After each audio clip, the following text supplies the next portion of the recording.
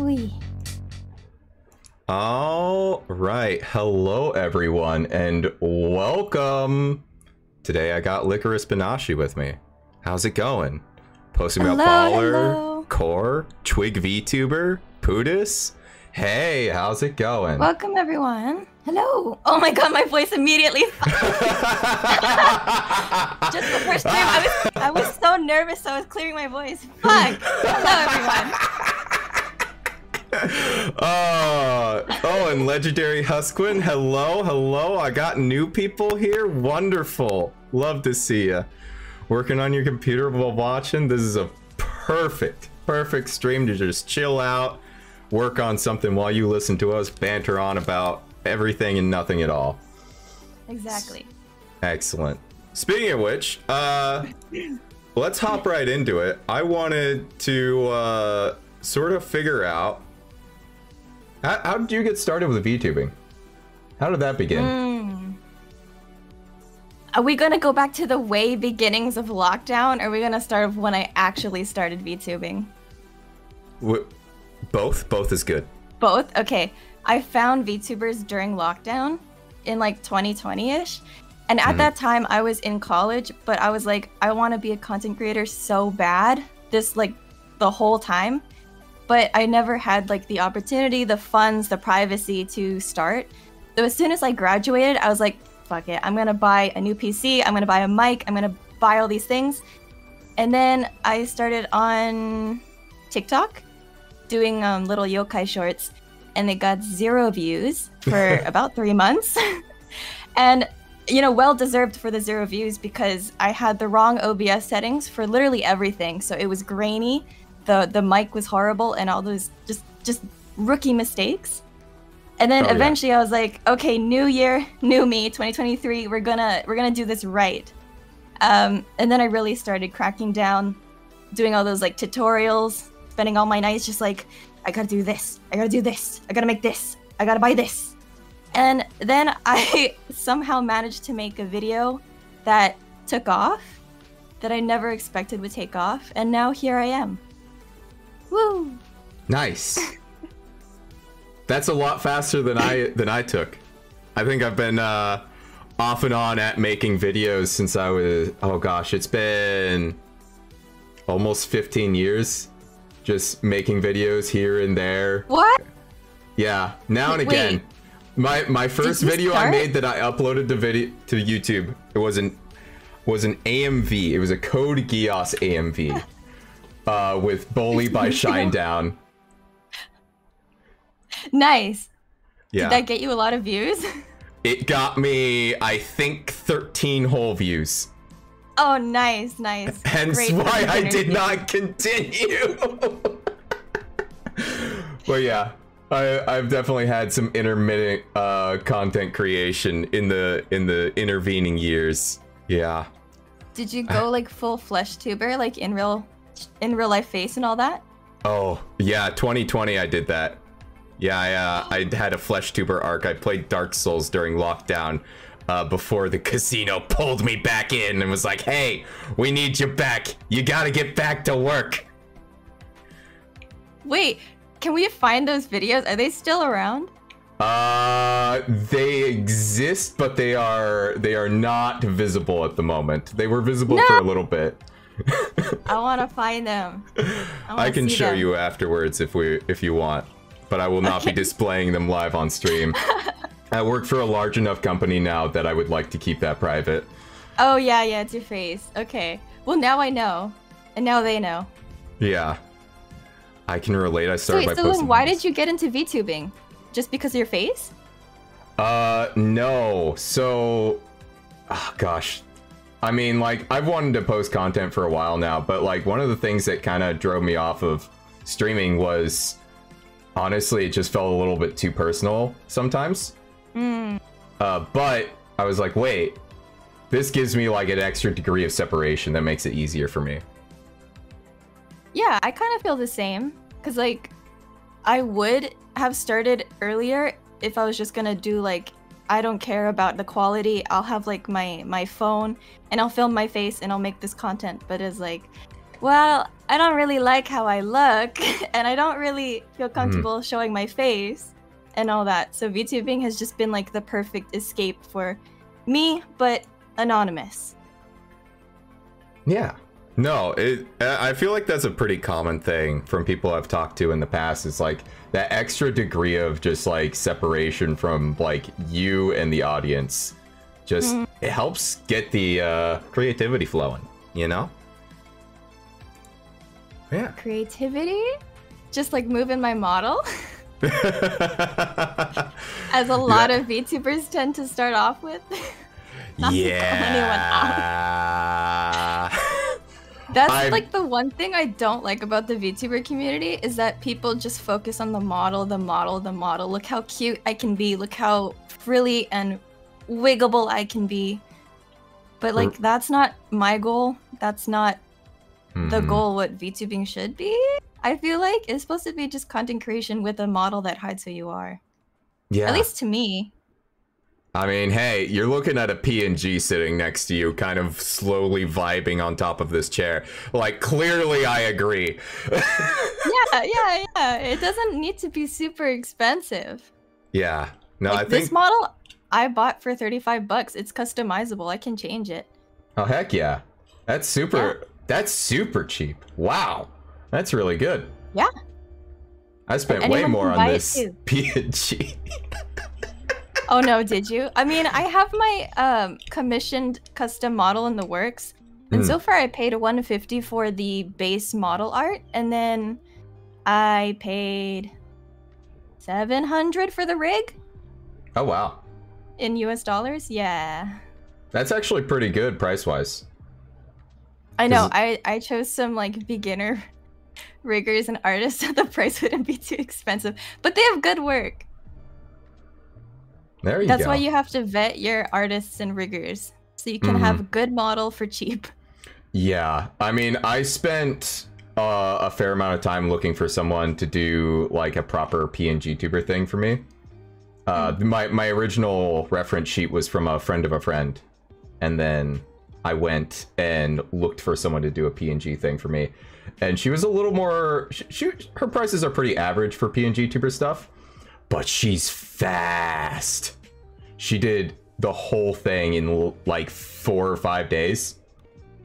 Oh, that is fast. Yeah, like, and the quality is decent for how fast and like the price point. So I think I did pretty well, honestly. See, literally everybody, that's how easy it is to start with a PNG or with a model. And there's sirens outside my house, so I apologize if you can hear it. You're good, you're good. Not coming through at all. Awesome. Wait, 880 for a custom live 2D? Mama Heavy, that's awesome. That's super cheap too. What the hell? For rig and art? Yeah, 880 is pretty decent. Yeah, for a custom live 2D? But yeah, I mean, 35 for like a pre-done live 2D. Yeah, I mean, that's just someone mass selling something that they made.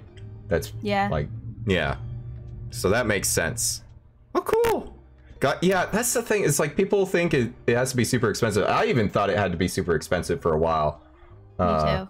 Yeah, I think everybody does. You see the people like Shy Lily and they're like, I spent $7,000 to get this model. And it's like, at one hand, yeah, that's super impressive, and your model is like one of the top in the entire VTubing industry because of how expressive it is. But the model's not what got her fame to begin with. Like, she was using a Vroid model for a long time, and she was popping off too. So like, people get the wrong sense of quality model and a high expensive model equals immediate success, which is just not the truth. Yeah, but like, people don't know that unless they look back at like previous life or previous model, but no one does that. No one cares to research, and it makes me angry. Yeah, everybody only watches the most current thing. I think a good example of what really set the precedent for like expensive models was when, because Project Melody hopped onto the scene, and that was kind of like the first like big like VTuber shakeup here in the West, aside from Kizuna Ai. But she was like the first English VTuber that a lot of people ran into, and for me too. And she came onto the scene. Wait, and is this a self-report? No. So what ended up happening is I was in the I was watching some YouTubers talk about, you know, various things, and so when Project Melody did her Chatterbait debut and like topped Chatterbait for like a month, it flooded over into the YouTube commentary, and people were some people were celebrating it, some people weren't. It was a good time. I had my popcorn out.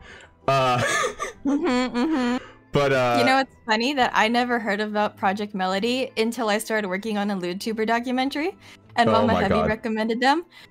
So this is definitely telling on what type of content you watch. At the time, the content I watched was yes, it was a thing. Yes. I think I do remember when she started popping off. I just never looked into it because I don't know, the whole Chatterbait thing, and then Twitter was like kind of new to me at the same time, because I used to be a Tumblr gremlin, but then once they like banned a bunch of people and everybody left, I moved with them to Twitter, so I was just minding my own business. Gotcha. But interesting. I did too, Mavernell. It's okay. I remember her debut too. Yeah, a lot of people were confused and angry about it. Yeah, a lot of people. Oh my god, the cam girls were so mad. You know this. Yeah, I was deep into drama YouTube at the time. It was a phase. Deep into specific drama YouTube. Very like I didn't even watch like any niche drama like channels. I was just watching like the big ones, right? It was just like, I don't know, man. It just came out. While you were watching Project Melody drama, I was watching, what was it, Dramageddon? With the beauty guru makeup people? Oh, oh god, I only like heard about that a little bit. Gosh. Oh my god, it was everywhere. I guess that covered up each other's niche content that we were watching at that time. Yeah. No, it leaked over into what I was watching too, but not too much, because I ended up not watching those videos because I was like, I don't care what beauty creators are doing. I really could not give a shit. I want to see what the weird stuff is going on with. Someone from chat said Charlie introduced me to Project Melody. Charlie made a video on VTubers. Charlie, I need to go look at that. Yeah, Charlie's made a few videos on VTubers. Really? I like watch his videos daily. How do I not remember that? I mean, it hasn't been like recent, but it was a while ago. All right, I gotta go look that up because I want to see. I want to see what he thinks. Yeah, VTubers really don't have a good reputation outside of VTubing. Yeah, it's really bad. No, he likes him. He's a VTuber fan. Good. I think he was. I don't know if he ended up doing it, but him and Maury Calliope were gonna do a collab. So. That's the weirdest duo I've ever heard. What the hell? Because I know Calliope watches him, but... yeah, it's because Calliope was like, yeah, I'm a huge, like, Moist Critical, like, fan. I don't know what it was gonna be. I don't know if it even ever happened, honestly. I think it ended up not being a thing. I don't think it happened. I think everybody would, like, clip that, and I'd remember that if that did happen. Mm-hmm. Project Melody had a role in one of his songs too. I don't remember that. What is this lore? How do you know this? Dude, Legendary Husquin here with the lore. Oh man, let's go. Man, I feel like I'm chronically online and my job is to know about VTubers. How do I not know about this? Man, we gotta get you up to speed. Holy shit. But we talked a bit before stream and you said you don't watch corporate VTubers as much. You tend to watch indie VTubers a lot more then, yeah? Kind of both, yes and no. So I watch a lot of not VODs but clips, just because when you go on YouTube and you look up VTuber or anything, the next time you log into your homepage, the whole thing will be VTuber clips. So you really don't have any options besides watching them at that point. So I've seen a lot of Niji-san GEN, but mainly when I'm actually sitting down to watch a stream, I tend to watch this one indie Japanese VTuber named Kamito. And I've been watching him since the start of the pandemic, so I'm pretty loyal to my Oshi. And recently, of course, Hollow Tempest has been popping off, so I watch a lot of them. A lot of Shinri. Oh, yeah. Oh, Shinri's great. I love Shinri. I don't catch many of his streams, but I've seen some clips, and yeah, that dude's on the level. He's cool. He's cool. I know you said, oh, you only watch the guys, huh? That's not true. I'm gay as shit. I watch a lot of girls. I don't know. You've only listed male VTubers. You've only listed male VTubers so far. I don't know. Hey, I like Enna. I like Selene. Oh, based. I like a lot of Japanese VTubers. Oh, yeah. Okay. Well, we're answering a question from King via the YouTube community post I made. Okay. He was asking about VTuber Oshis. Who do you all like, and how did you guys discover them? So. Well, I already said Kamito. He is my Kami Oshi. Just yesterday, actually, his merch, the very first set of merch he came out with, arrived at my house after like 3 months. It's here. I started watching him when he was not even a VTuber. He was not even a PNG tuber. He just had like his little chibi at the bottom of his screen as just like a watermark, and then everything else was just like the apex screen. There's no overlay. It was just him talking. And he had like 13K at the time I found him. And then by the time I kind of got too busy to watch him, he ended up with 100,000K subscribers. Wow. And then he like debuted as a VTuber. And now he's like hyper popular. Yeah, I know. What the hell? That's awesome. That's the dream right there. I got a lot of my start in VTubers because of him. Like, I used to be in his chat translating to English everything he said because he's Japanese, and there was a lot of international fans at the time. So I got my Japanese practice in for lockdown. I got my interaction with people. I got into the VTubers. That's so cool. But then time zones. Yeah, time zones. Gotta love them. We're dealing with a little bit of that right now. We're at opposite ends of the day. We are. I just woke up. I texted this morning. I was like, I'm awake. And he's like, hello, awake. I am dad. And I was so unfazed. I was just like, hello, dad. You just rolled with it. And that is the best. Like, I was like, okay, either she's going to roll with this or she's just going to type, what the fuck? Like when I called her Kekaris. No. Stupid things. I just get used to it. You said you graduated from college, right? Yes. So I graduated last year in March, and I majored in Japanese with minors in anthropology and English. So basically, all three of those have no job opportunities. Yeah. But now I'm in Japan, so I guess there's that. Yeah. How is Japan, by the way? How do you like it? Oh, it's so nice. I mean, winter just happened, and I'm from Hawaii. We don't have seasons, so winter was disgusting. It was so bad. I was frozen all the time, indoors with the AC on. I was cold. But now it's spring, so it's getting a little bit warmer. And the sakura just happened. Like the whole cherry blossoms, they only exist for like 2 weeks and then they're gone. Like there's 2 trees outside my house, and this whole time I just thought they were like maple leaves or something like that. They're sakura. And they only appeared to be sakura for 2 weeks in the whole year. But yeah, Japan's awesome. I love it. Nice. Except for the time zones. Yeah, no, for real. I feel like that probably causes some issues for you trying to collab with people and talk with them. Are you an EST? Is that why? No, I'm a PST. Okay, yeah. Yeah, we're not quite all the way at opposite ends of the day, but we're pretty close. I know. I think I'm 5 hours behind Hawaii, which means that I'm 8 hours behind you? Question mark? You're actually ahead of me. I know. I'm a day ahead, but a couple hours behind, right? Yeah, because it's 6:22 p.m. for me right now. Yeah, fuck that. I would not. It's 10 a.m. for me. The only Japan time zone I managed to get is with Lycoris. Yeah. I know everybody who's in America has a really hard time catching me live, and that's why whenever I make the videos where I ask for collaborations.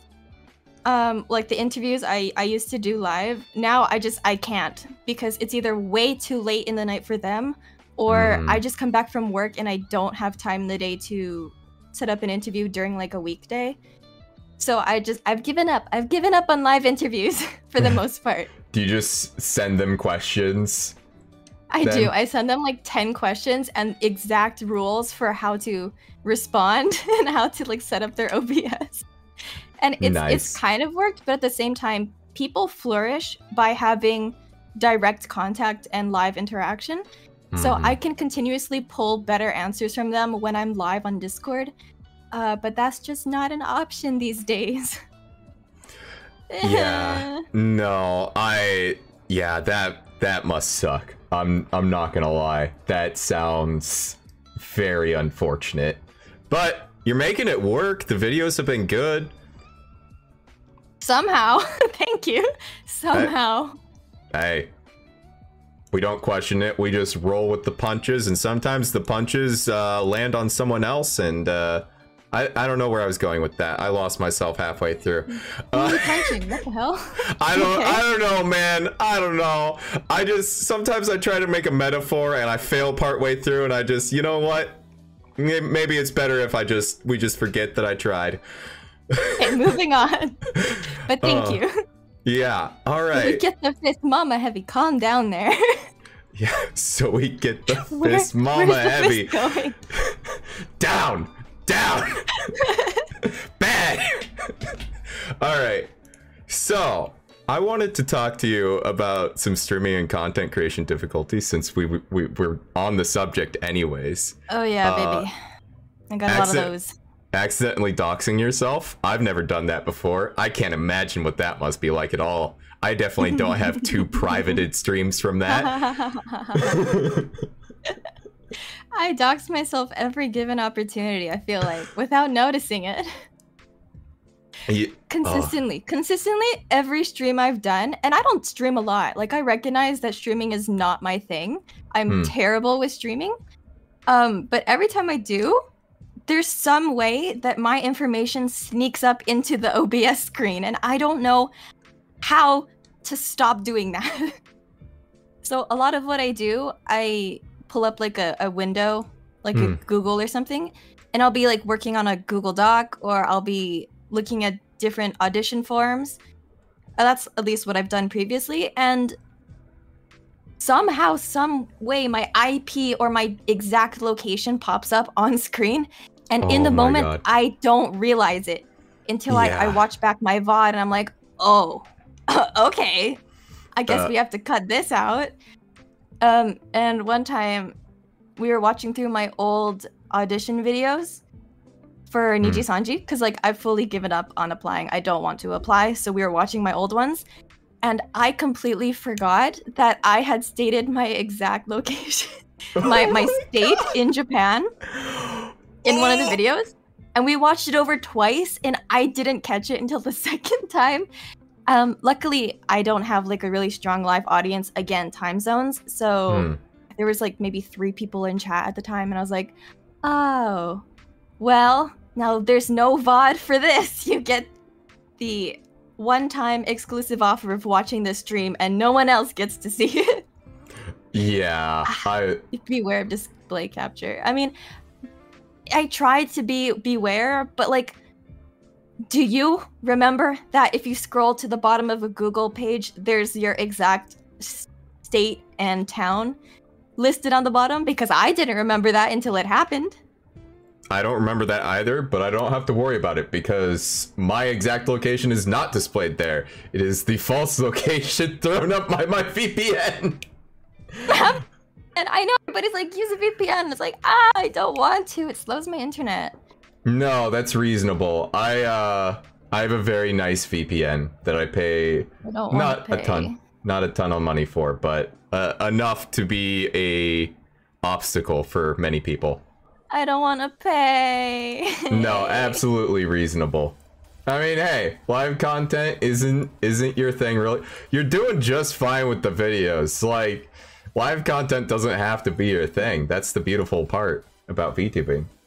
I know. Content I mean, creation. I do want to start live streaming a little bit more frequently, just because I find it fun. It's just not my definition of fun for continuously streaming every single day.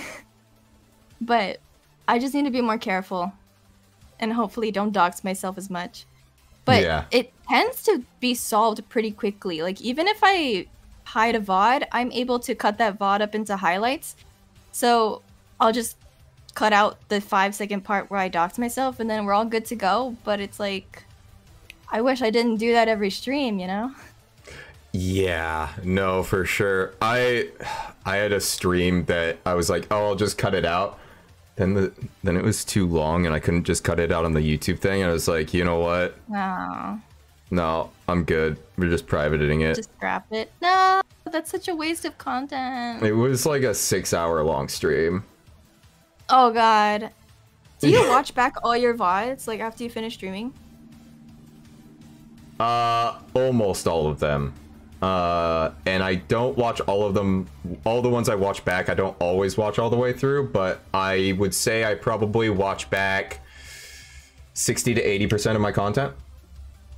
Good, that's good. A lot of people don't, but that's like something you definitely should do in case you dox yourself without realizing it. But yes, that's like rule number 1, watch your own content. So that's good. Usually I realize immediately when I dox myself because it's just me saying my name out loud on accident, because I'm good on everything else. I've got everything else on lock. You say your name out loud? That's a new one. I've accidentally, because I have like little bits I do, but I do them in real life too. As like jokes. Because a lot of my humor is stuff that I just do in conversation with people anyways. So I'll do a bit, and normally I'll have my name in the bit because I'll be referring to myself in third person as a joke, right? Mm-hmm. And then I'll say my actual name instead of Mavernell. Oh, and it ruins the whole bit too. It ruins the whole bit. It ruins the stream potentially, because now I gotta pull down the whole stream for at least a little bit. It's just like, ah. I feel that. I feel that. Luckily, I've been able to quickly replace my real life name or my previous aliases with Lycoris. Like, I feel like most people are able to, but at the same time, it's like, can you imagine just like slipping up and saying your whole name on stream? Like, oh, that's so bad. Yeah, it couldn't be me. Couldn't be me. Couldn't be. Husquin, the key to being able to rewatch your VODs is to just keep doing it. Dissociate. Yeah. Dissociate. That's not you on screen. That's not your voice. It makes it much more bearable. Yeah, not everyone's able to do that. I am not able to do that at all. So what I ended up doing, and I feel like this is, I know disassociating worked for you, but I've literally never heard that advice before until you gave it. I was like, the only advice I've ever heard about this was just keep doing it until you basically just brute force yourself into not minding. And that's what I did. That's the most bearable way. Like, just keep doing it and embrace the cringe. Maybe it helps if you're non-binary and your voice doesn't match the appearance and gender you feel like you are. So it works for me that way. There you go. For being non-binary. Hey, look at that. Turning quirks into advantages. Hell yeah, brother. Hell yeah. That's what I do. But for real, if you are like upset with your voice, you find it cringe, you have to figure that if you're a viewer and you're watching this person for the first time, they're not gonna be like aware like, wow, this person's voice is so cringe or so bad. They're just gonna be like, that's this person's voice. Mm-hmm. So if you go into it with that mindset, like you're not reflecting on yourself, you're coming in as a viewer who has never seen you before, it's a lot more bearable to just like dissociate. Yeah. I don't know. That's my only advice. Just dissociate. That's not you on the screen. Yeah, pretend it's someone else. Exactly. Yeah, there you go. For other people who that doesn't work for, sorry that doesn't work for you. Record yourself for 10 minutes and then the next day listen back to it, and then immediately do it again. There's two things that this gets you. One, improv practice. Two, you have to listen back to your own voice every goddamn day. So you're two birds with one stone. There you go. That's how I did it. Did you find that advice from one of those YouTube tutorials? Because I feel like I heard that exact advice. Like, I've seen that video. Yeah, you probably have seen that video. I don't know what video it is. I don't know what video it is off the top of my head. It has been so long. It was a video on a bunch of different advice just in one video. I remember that, yeah. Yeah, I think I watched it like 5 years ago. It's good, but it takes a lot of time to do. Yeah. But I agree somewhat. Just like listen to yourself when you're setting up your audio or when you're testing out before you start streaming. Listen to that back and then realize like my voice is too high here, or my voice starts what's it called when your audio peaks, when your audio peaks? Mm-hmm. Yeah, just like I don't know. I keep saying dissociate, but yeah. Just try and think of it as never mind. I don't know what I'm going with this. I agree with you. I agree with you on the majority of it, but you don't have to do it every day is what I'm saying. Oh no, you don't have to do it every single day. I think the because I was still having a hard time with it on when I was trying to do the audio recordings of my now discontinued web novel, right? And I was still having trouble with that. More lore drop. What is this? Oh yeah, I have a web novel that I discontinued called World Ship Avalon. It's kind of okay. You can check it out. I'm probably never gonna finish it, so you'll be disappointed. Oh no, the keyboard clacking. Oh no, I'm being investigated. I see it. Yeah, but it was good practice for me, I think. I learned a lot about mixing audio, and I had to listen back to myself a bunch and get comfortable with like clipping out my voice, and even just watching videos on how to like record audio for like books and stuff like that. You know, that gave me a lot of good advice, and it also made me feel more comfortable because it's like, oh, these people have to clip out ums and ahs and like having to clear their throat and stuff. Like, okay, so it's not just me. I'm normal. Okay, cool. Yep, that's probably 50% of my editing time just goes into clipping all the times I breathe into the mic. Not really ums, but definitely when I'm breathing. Why are so many bloopers left in? Because I didn't actually listen to it all the way through because I was still uncomfortable with it. So I just looked for the audio spikes of my clicker. Literal hell. Yeah. That's... You left your bloopers in? Apparently. I'm better now. We'll put it that way. That's good. I'm better than that now. We improved. This is important to watch all of your stuff because you'll catch these things. Exactly. Learn from my mistakes. But yeah. No, God, World Ship Avalon was such a mess. Yeah. But I'm gonna watch it later. It's my mess. Oh no. Oh no. Oh no. I want to see this. You stalked me, I want to stalk you back. Oh no. Oh no.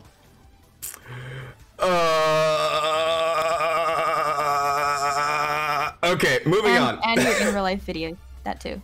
Oh gosh, yeah, I'll have to actually actively show that to you. That's gonna be. It's a good clip though. There's a question in chat. Oh, what's the question? How do you edit down VODs into digestible bits? Oh God. That's a hard one. Well, usually it comes with rewatching your entire VOD. So what I do is I'll be at my desk and I'll be playing Genshin, or I'll be doing something while the VOD is playing in the background, and I'll be listening to it. And then when I catch something funny, or when I go off on a tangent for a very specific topic, I will go into the Twitch editor and highlight or clip it. And then later I will download those clips. And then from there you can throw it into DaVinci or whatever Sony Vegas thing you have, and then you can make it into a short or a YouTube. video or anything like that. So it requires a lot of time off screen. Mav doesn't use DaVinci though. Yeah, you use DaVinci? I use Kdenlive. It's What the hell is that? It's developed by the folks over at KDE who do one of the biggest desktop environments for Linux. It's closer to Sony Vegas than it is to DaVinci or Premiere. But I've never heard of it. I've never heard of people using a Linux either. Yeah, Are you on a Linux right now? Yeah. I stream call it here. I stream a game exclusively on Linux. Yeah. No. I know I'm cringe. I'm the layers of cringe just keep getting excavated, and it keeps going deeper. No. It doesn't end. It's cringe all the way down. Like, I'm sorry to have done this to you and baited you into the cringe fest, but we're here now. But yeah, the answer is always rewatch the VOD. Evil era. Okay, well, for people who aren't weirdos, putting into DaVinci is a really good way to edit into a YouTube or a short. Yep. Just don't use Linux. Hey, by the way, DaVinci has a Linux native version, so you can totally use DaVinci on Linux too. No! It's fine. The folks over at DaVinci love Linux, actually. A lot of them code DaVinci in Linux, by the way. Okay. Anyways, that's my Linux bit. Okay, I'm done now. I've never seen people use Linux unless they're like in Silicon Valley or they're working in like a company. Pretty much everybody I know uses Windows. Yeah, I used Windows for a long time. I only switched when the Windows 11 announcement happened. I looked at the features for Windows 11. I was like, oh, so I don't get to own my machine anymore if I install this. Bye. Yeah, I'm still Windows 10. I'm never gonna upgrade. You're gonna have to eventually, but yeah. No. We're skipping right to Windows 12, or I'm gonna go back to the HP. What is it? Windows HP 1998 or whatever? I'm going back to that version. Oh my god. All the way back to XP. Exactly, that one. XP. XP was so good.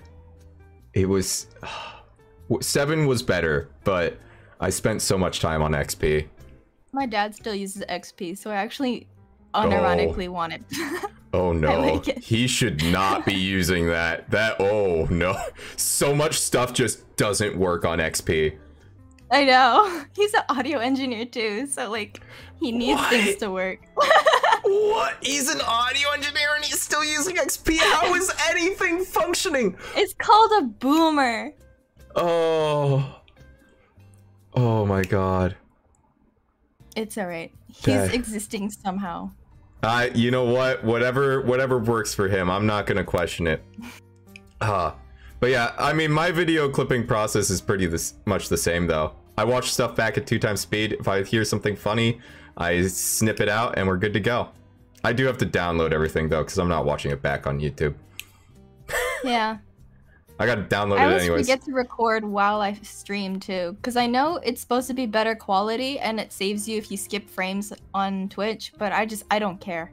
My computer can probably not run both things at once. Anyway. I could, but I can't be bothered. And like, I know that the YouTube download is in 720p and it's not 1080p, but 90% of what I make just gets turned into shorts anyways, and nobody cares in the shorts algorithm. Nobody cares.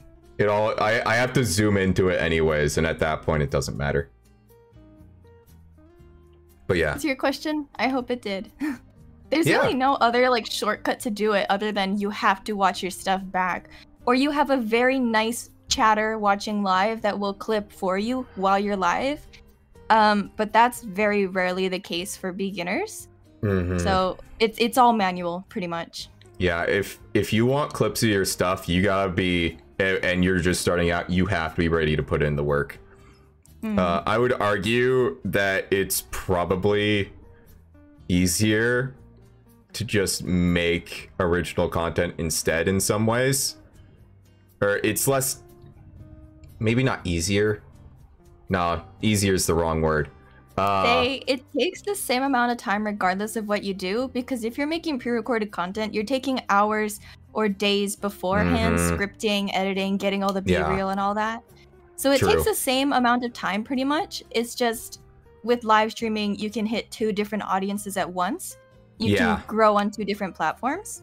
But again, it's how comfortable you are with listening to the cringe or the silence for 10 minutes at a time before you figure out what's a good clip or not. Yeah, no, for sure. No, you also get to realize that your stream of conscious like self is completely unhinged. For real. It's for real. The things I've said on stream that I'm like, wait, I just said this yesterday. I don't remember saying this. What the fuck just came out of my mouth? Yeah, sometimes it'll even be like 2 hours after stream and I'm listening back. It's like, did I say this? Oh, I never listen back same day. Always next day. I do. Or like days later. I fall asleep to my own VODs sometimes. Damn. Is this narcissism? Is this narcissism? The like man pointing at the butterfly meme? Oh man. Yes. Because sometimes like I need white noise when I go to sleep, and usually that comes in the form of video essays because they're like 30 minutes long, so I don't have to worry about changing videos. And I usually listen to only people that I know their voice of, so a lot of the creators I listen to when I'm awake, and somehow I have just sort of fit myself into that category, so I watch my own VODs. There you go.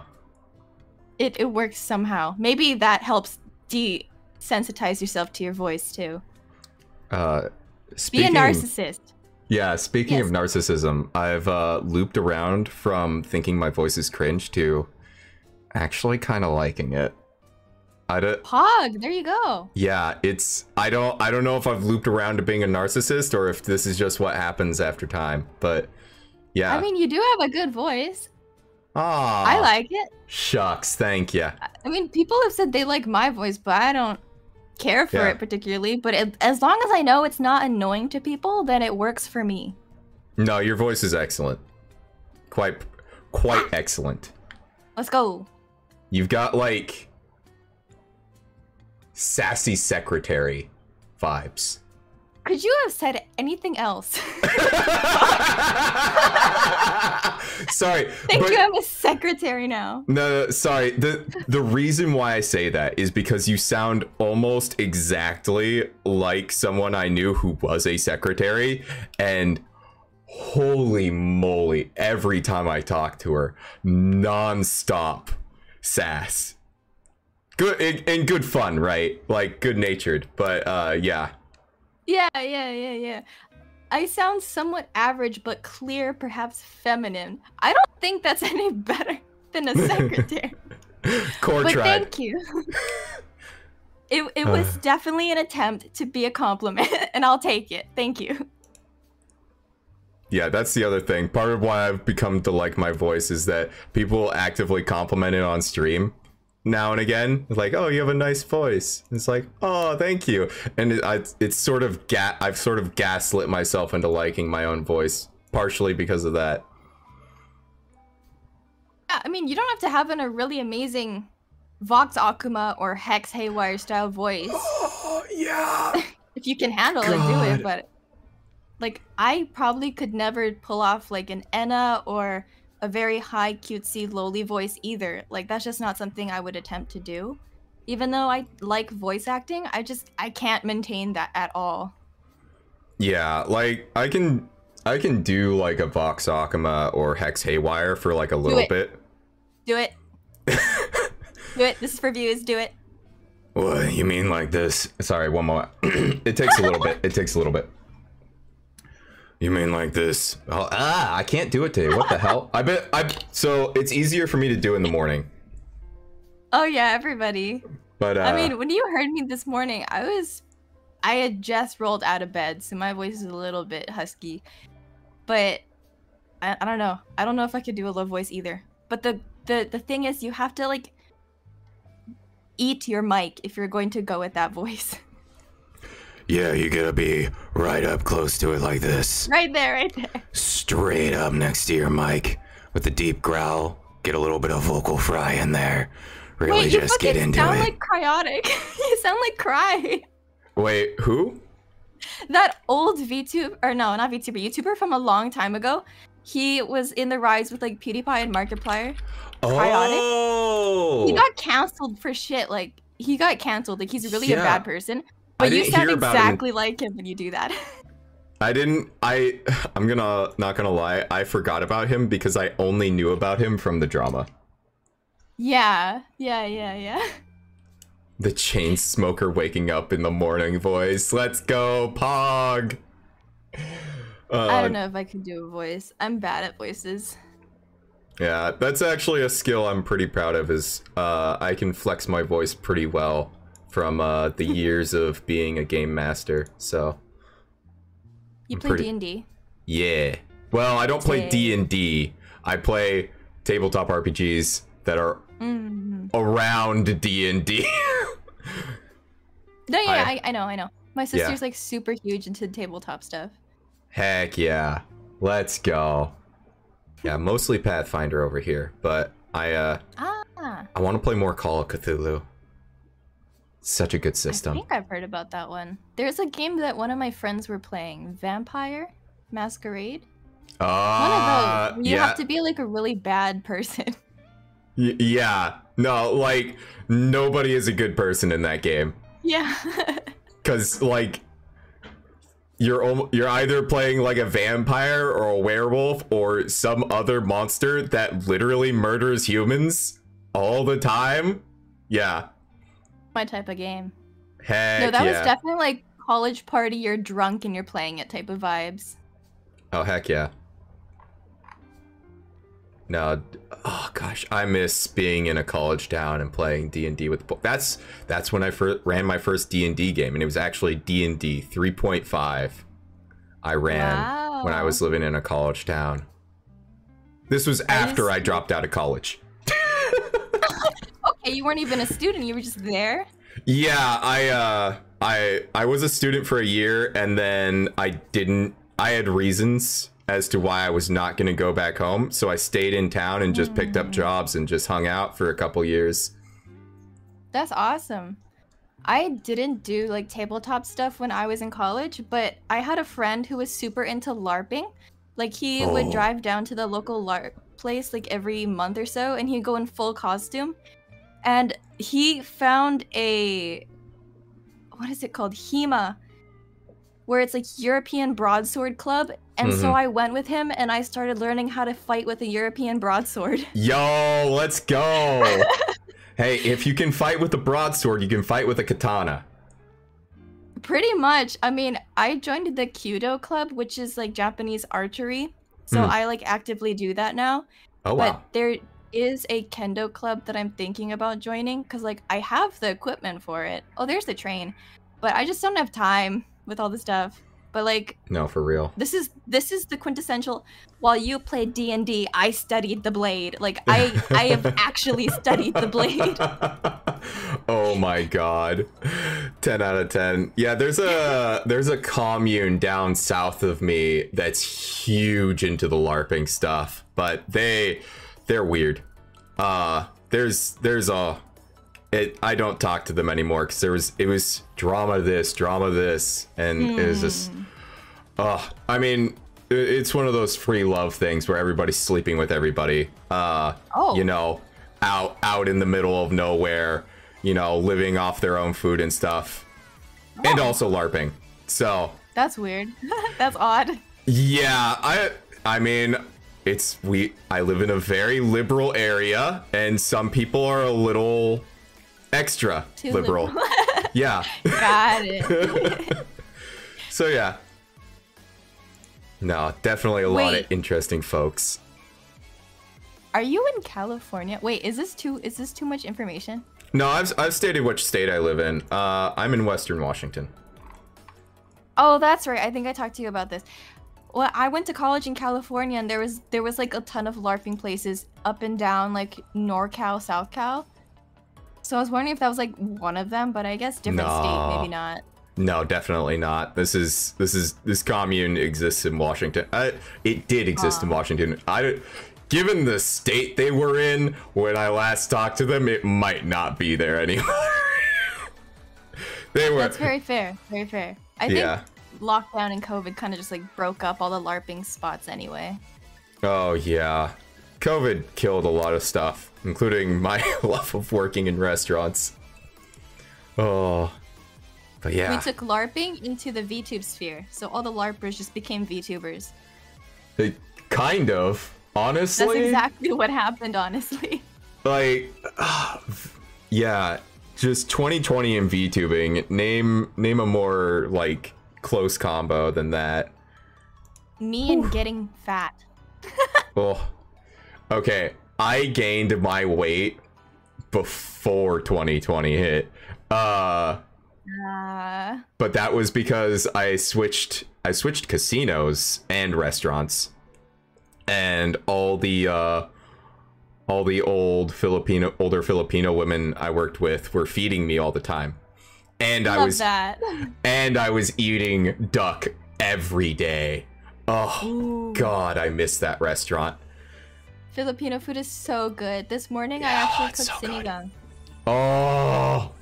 Oh yeah, I love sinigang. It's so good. It's like a sour soup. It's very good. Oh God. Speaking of sour soups, we had a hot and sour soup at that restaurant, and it was really good. Like, oh, I love it. I love it. I still make it sometimes because I mean, I have all the recipes because I memorized all of them.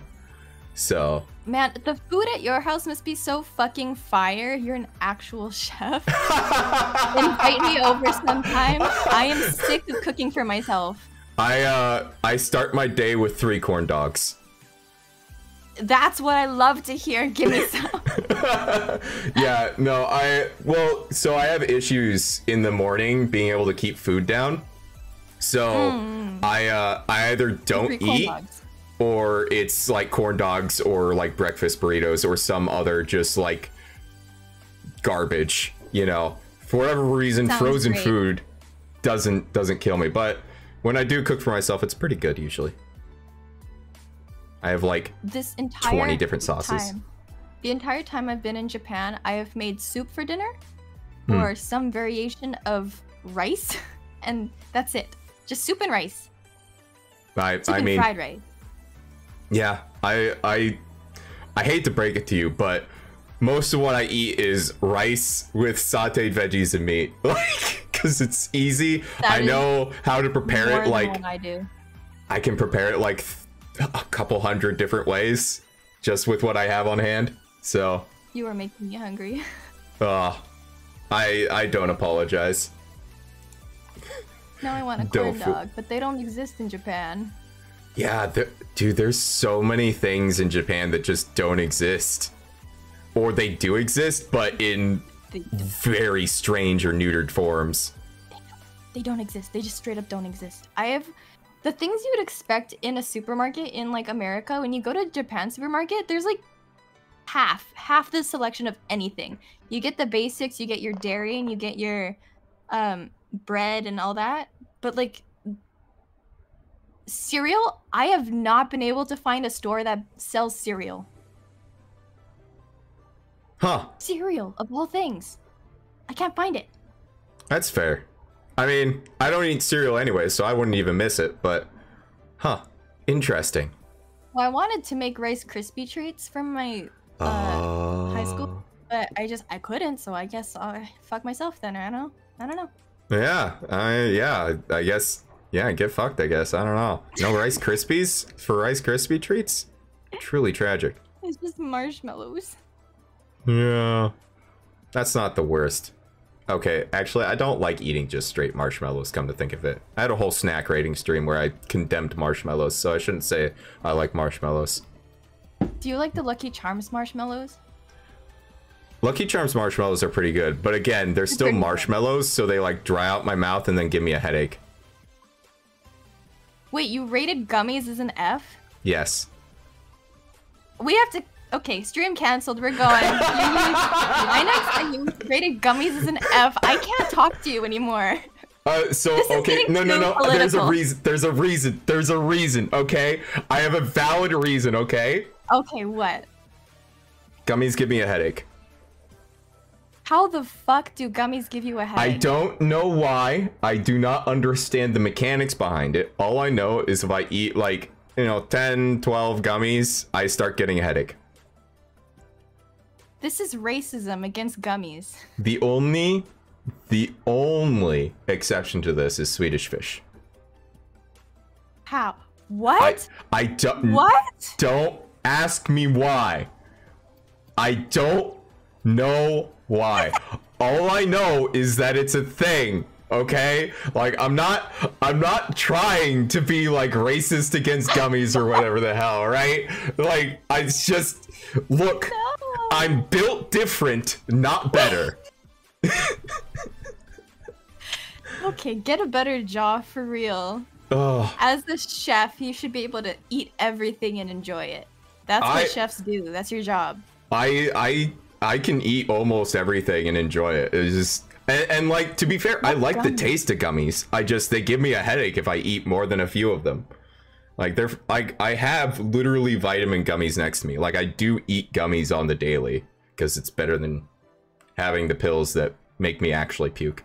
You can't tell, but I am like bombastic side-eyeing you right now. My model has his eyes closed, but I'm side-eyeing you. What is wrong with this man? What is going on here? Oh, had no E-rank because this is untraditional. Yeah. You deserve screw to be E-rank. E. God. Oh man. Whew. Okay. I have to watch that stream too then, just so I can comment on how shit your takes are. Oof. Yeah, good luck with that. I think it was 4.5 hours. I'll watch it. That was actually painful, like how long that was. I was exhausted. Like... Did you, like, eat them at the same time you were ranking them? Oh god, no. That would have cost money. Oh, okay. So you're doing it off of just the idea of it? That's not a factual opinion. You have to redo it. You have to redo the exact 4 hours, but you're eating it this time. No, that would probably be like an 8-hour stream. That would probably cost me like $500. Where am I gonna put all those snacks? Like, what the fuck? No. He gets it. They get it. They get it. You're stereotyping. You cannot turn my chat against me. They're already against me all the time. Racism right here. I'm being attacked on all sides. What is this? With your fucking Linux computer. Okay. Look, it's not just one. I have 3. Good. You have to put him in his place. What the fuck was that stream? That was worthless content if you didn't try it. Worthless content. I'm sorry. My name's Lycoris Banashi, and I come on other people's stream and call their content worthless. You have to eat it for science. You have to. You can't just have like a control without having a test. If it makes you feel any better, I only rated things that I have personally eaten before. Still not enough. I mean, still not enough. Lycoris has taken over the channel. Good, as it should be. I mean, I did rate Black Licorice S. So, Black Licorice S Frank snack. I will take. Good. Wait, you like Black Licorice too? Fuck no, I don't like licorice. What? I don't like licorice, no. What? You don't like? I like those red Twizzlers though. Those are good. You like Twizzlers? Oh no. What is non-black licorice? You like Twizzlers? You unironic. I like Twizzlers. Ew. No. Ew. It's good. It's perfect because you buy it at like the the movie theater and you go in, you're eating your Twizzlers, and you can like put it in your drink cup and you can suck out the drink too. At least red vines. At least Twizzlers aren't even licorice. Vines. Oh my god. This is what I'm talking about. That's red vines, yes. Okay, red vines are fine, but Twizzlers. Yeah, they're the same thing. No, they're not. Twizzlers isn't licorice. Like actually, like there are no ingredients in that is like actual licorice.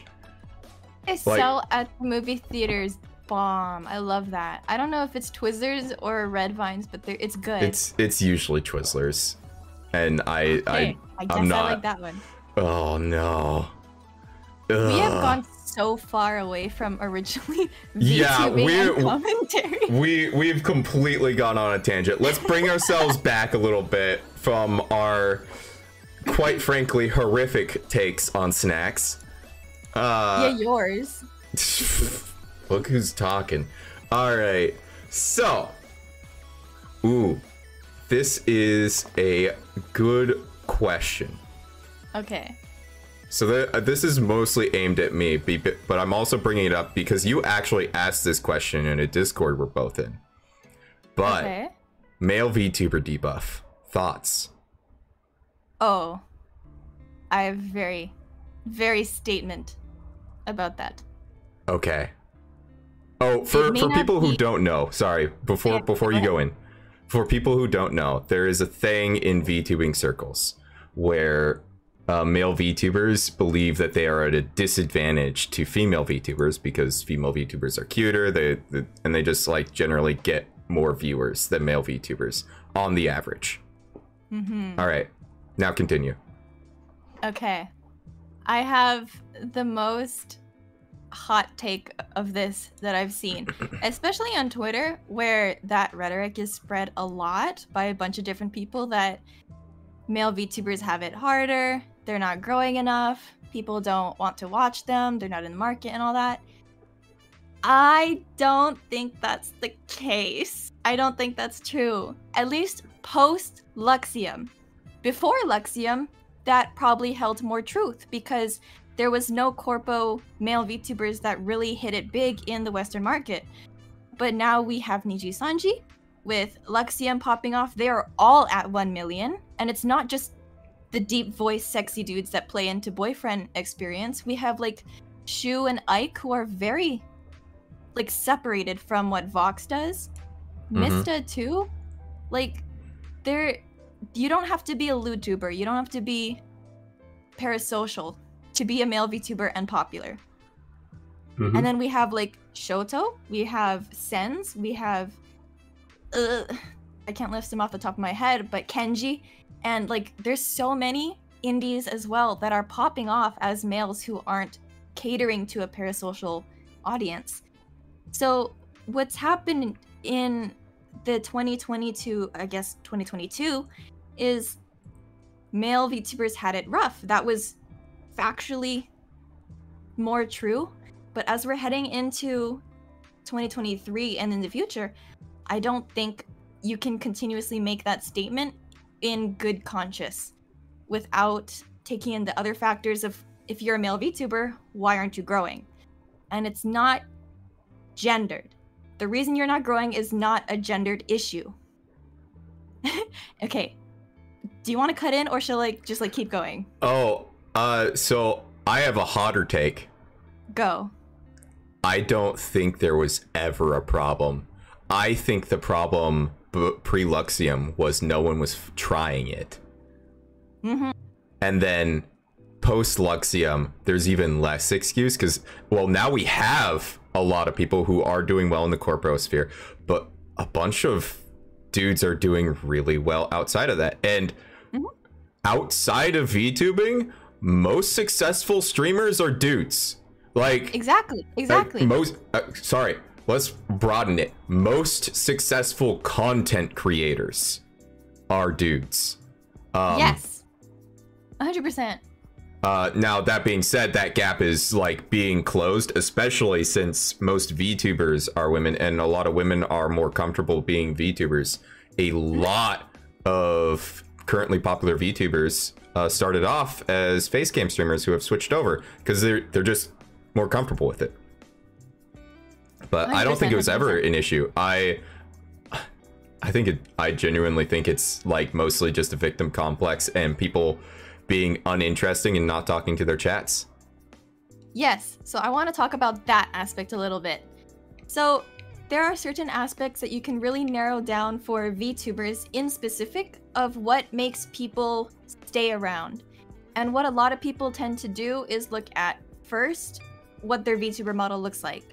And there's a lot of people that are usually cis males who have said, well, they see my model and they're not interested, and then they click away to look at big booba, big, you know, boing boing girl models.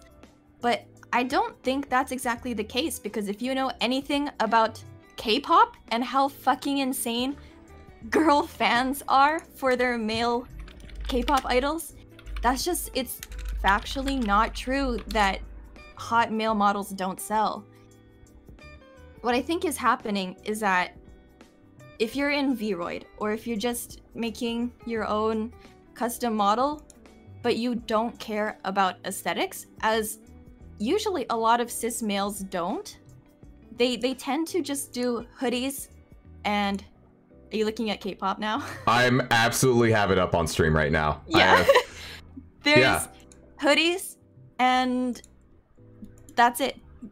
A lot of male VTubers, especially in Vroid, just have hoodies, plain hoodies, and maybe one streak of color in their black hair, and that's like it.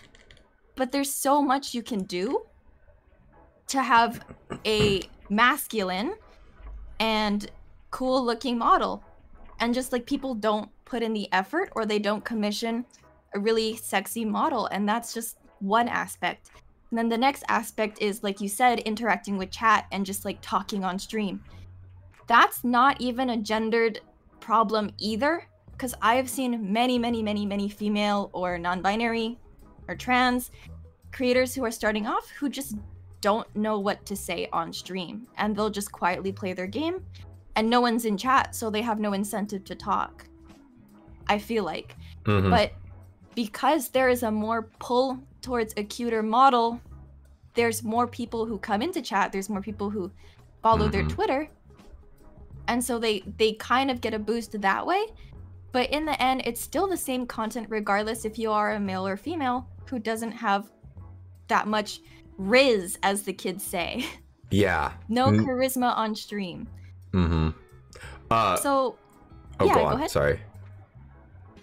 Okay, I lost my train of thought. But there's like a million reasons why you're not popping off, and your gender is really not going to be that big of a factor in the entirety. Maybe it's an issue with aesthetics, maybe it's an issue with how confident you are on stream, maybe it's the style of stream, because if you're only playing video games that everybody else is playing, why would a new viewer want to watch and sit in your stream when they know XQC is playing that game, when they know Ludwig is playing that game, when they know literally any other VTuber that they know would give them a good watching experience is playing that game? Why would they watch yours? That's my take. No, for sure.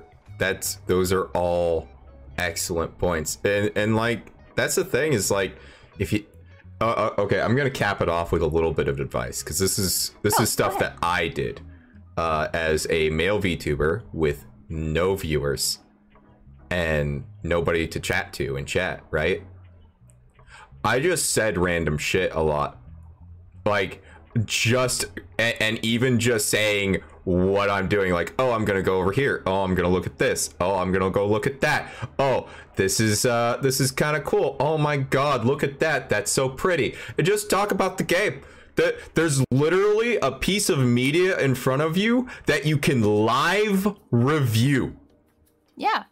If you want an example of somebody talking to absolutely no one for several hours, I have an entire like 3 live streams of me playing Stray to absolutely 0 people.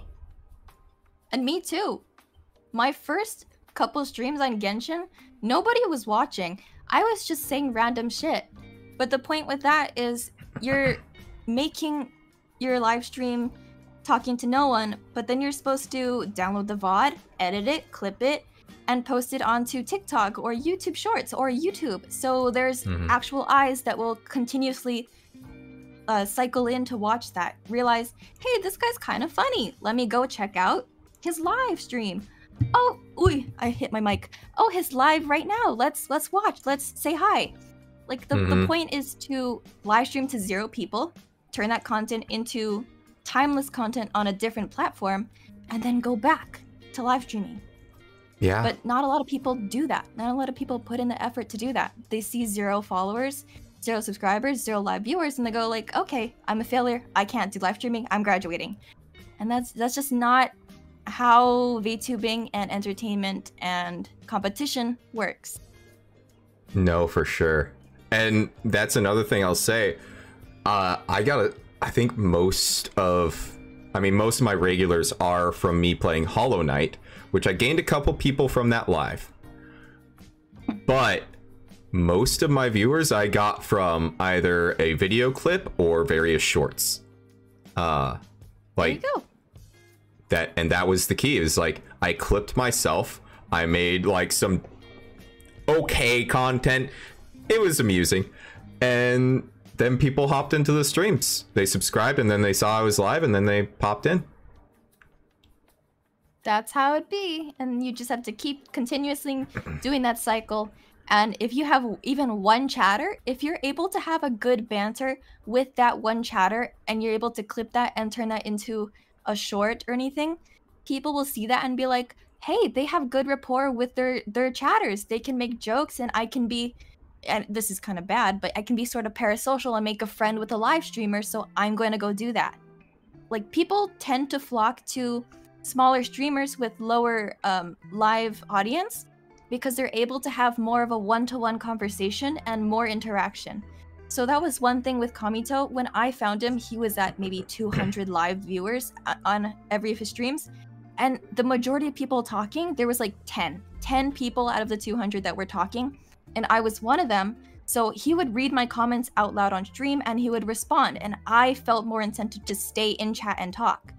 So if you're able to push that type of content out, more people will find the incentive to actually want to make a connection with you. As parasocial as that may sound, it works for growing.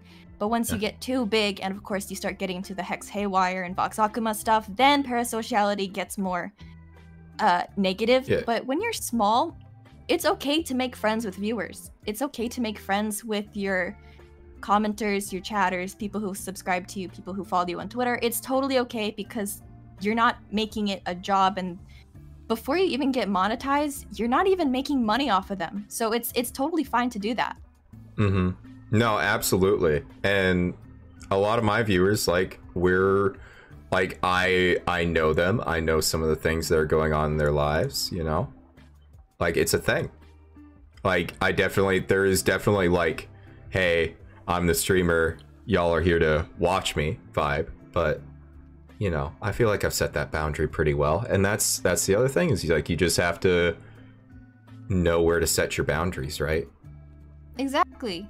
And you get people like Cyanic who like bully you and have the exact same opinions as me that can bully you on stream. It works out great. I'm not just here to be a punching bag. Come on. Oh, okay. Sorry. This question came from King via YouTube community post, by the way.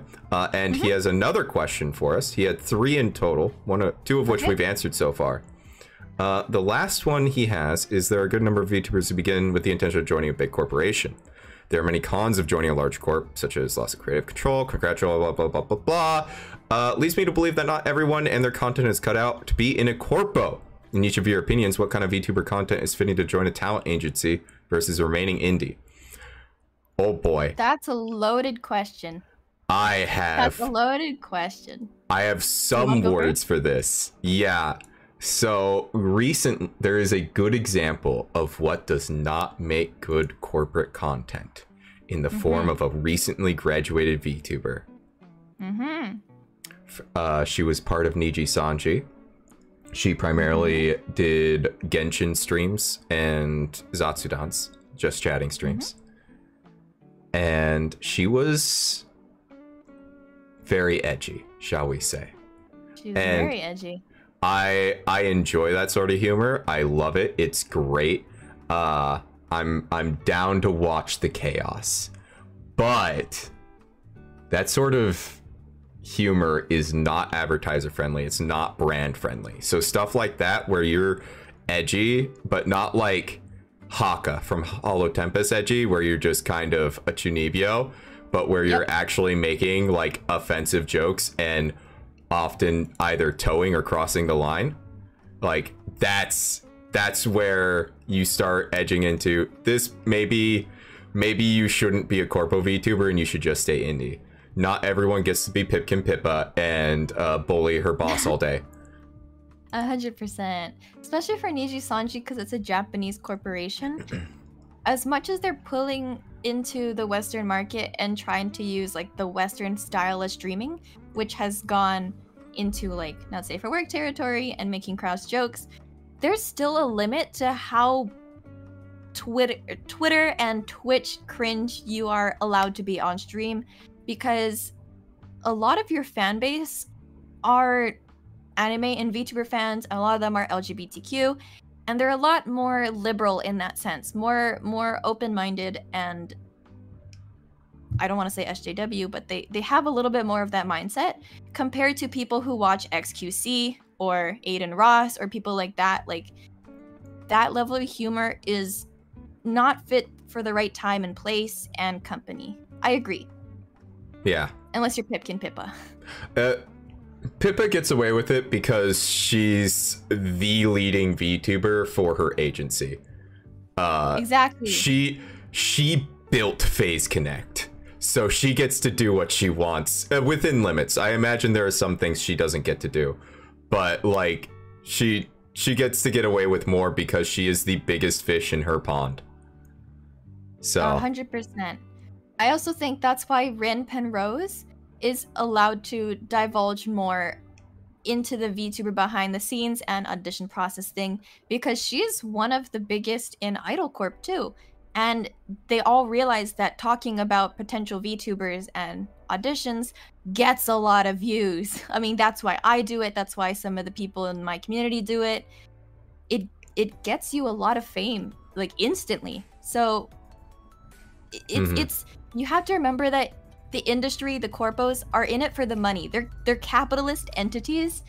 So you can sort of get rid of some setbacks of like ethics and morals to get more money. But if you are like the Niji Sanji graduate that shall not be named, that was intentionally ruining the market. Like, she was losing followers, losing support, and it was not giving her any financial success by doing the things she was doing, which was why they axed her on top of whatever they listed in their official statement. But yeah, there was a lot of behind the scenes stuff too. Yes.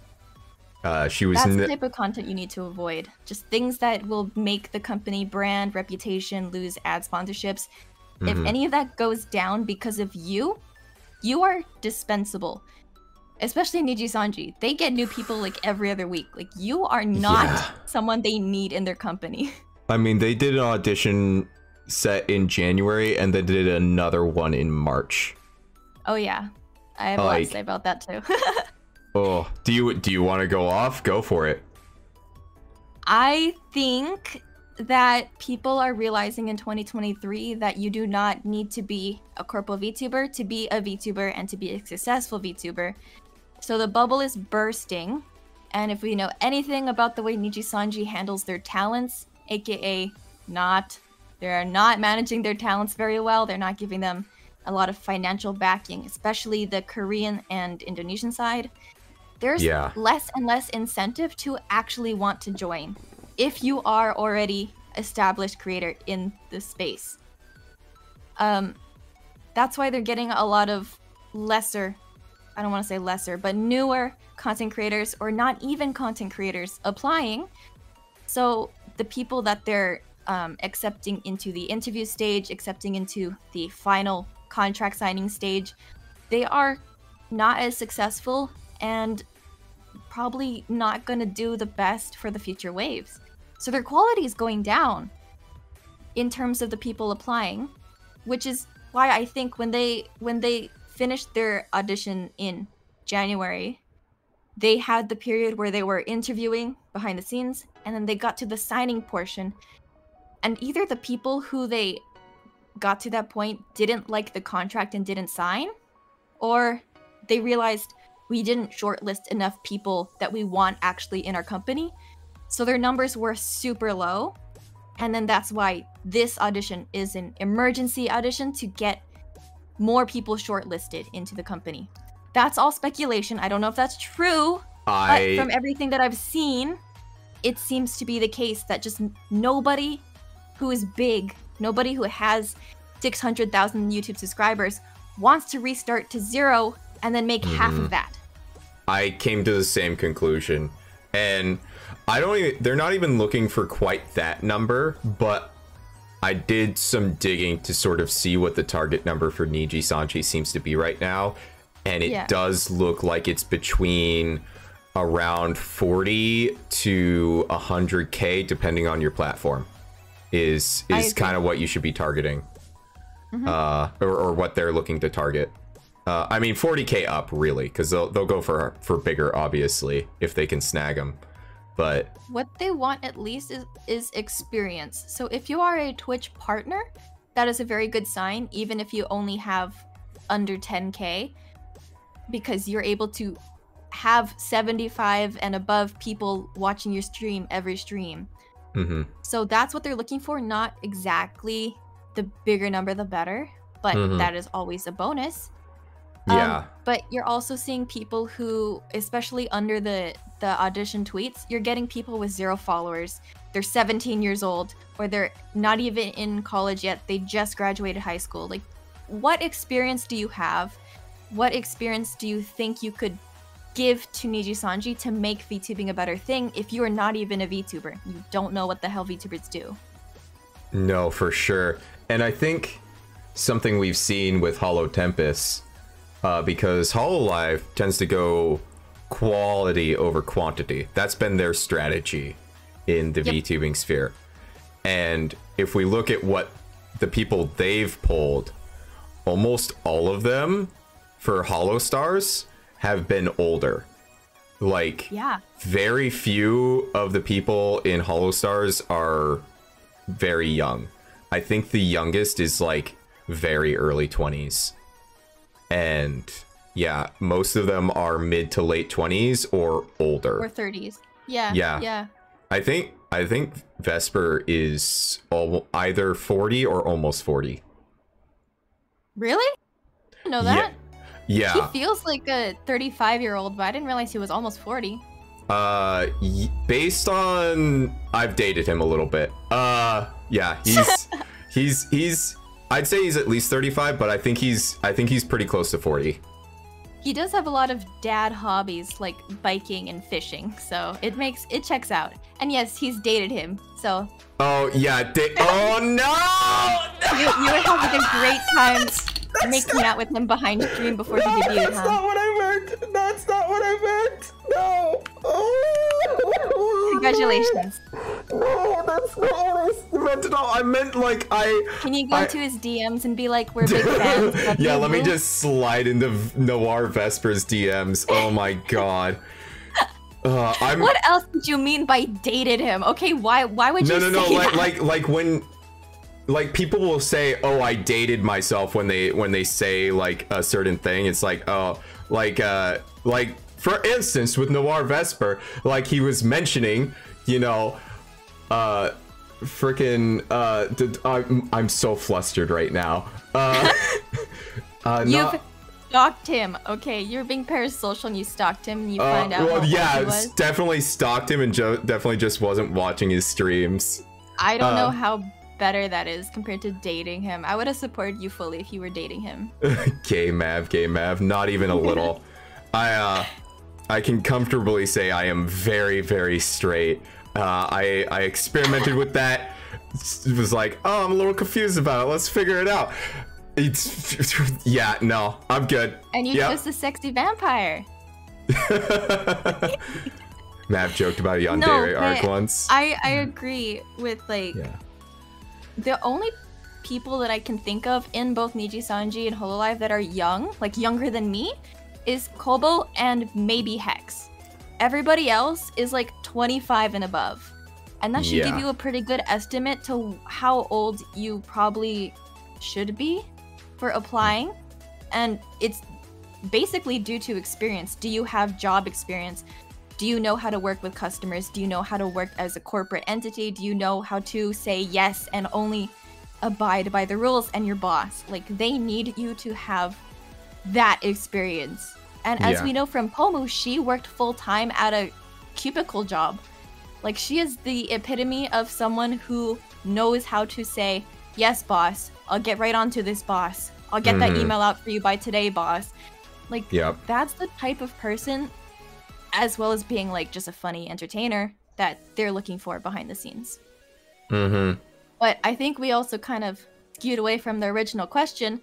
The content in general is, now they don't want gamers. Now they don't want Zatsudan streamers. They want something new that the VTube sphere does not do yet. And that could pull from any other entertainment source. It could be skits, like live skits. It could be like Hollywood production singing and stuff. It could be like drama channel type thing. Well, maybe not drama channel, but it could be like a Mr. Beast type thing. Just anything that the VTube sphere and niche has not done yet, Niji Sanji wants. So if you're a gamer, if you're a gamer like us, you probably have a less chance doing that now than as you would have 2 years ago. Yeah, no, I have zero chance of ever getting into Niji Sanji at this rate. Well, I've already been blacklisted.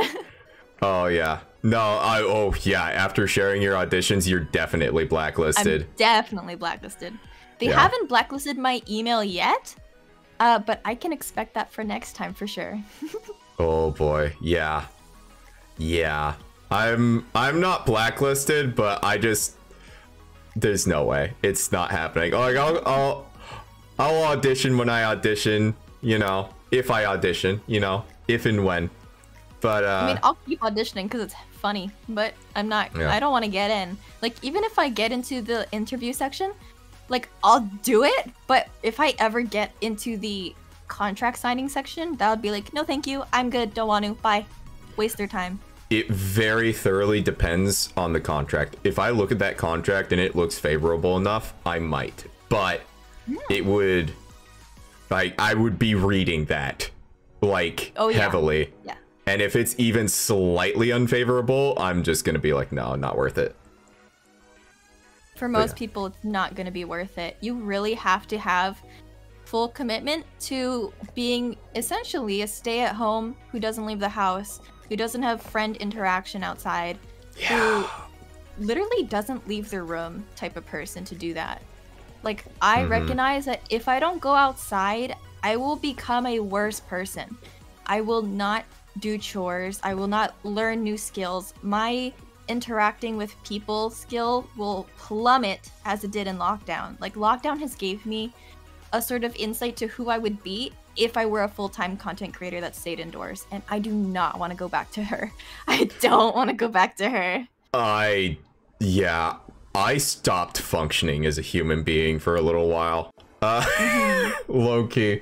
That wasn't entirely just because of lockdown. There was a lot of things going on, but I actually, it was kind of entirely because of lockdown, but not in the way it happens with most people, because I was only locked down for like a month and a half, and then the casino opened back up, and I was called back into work.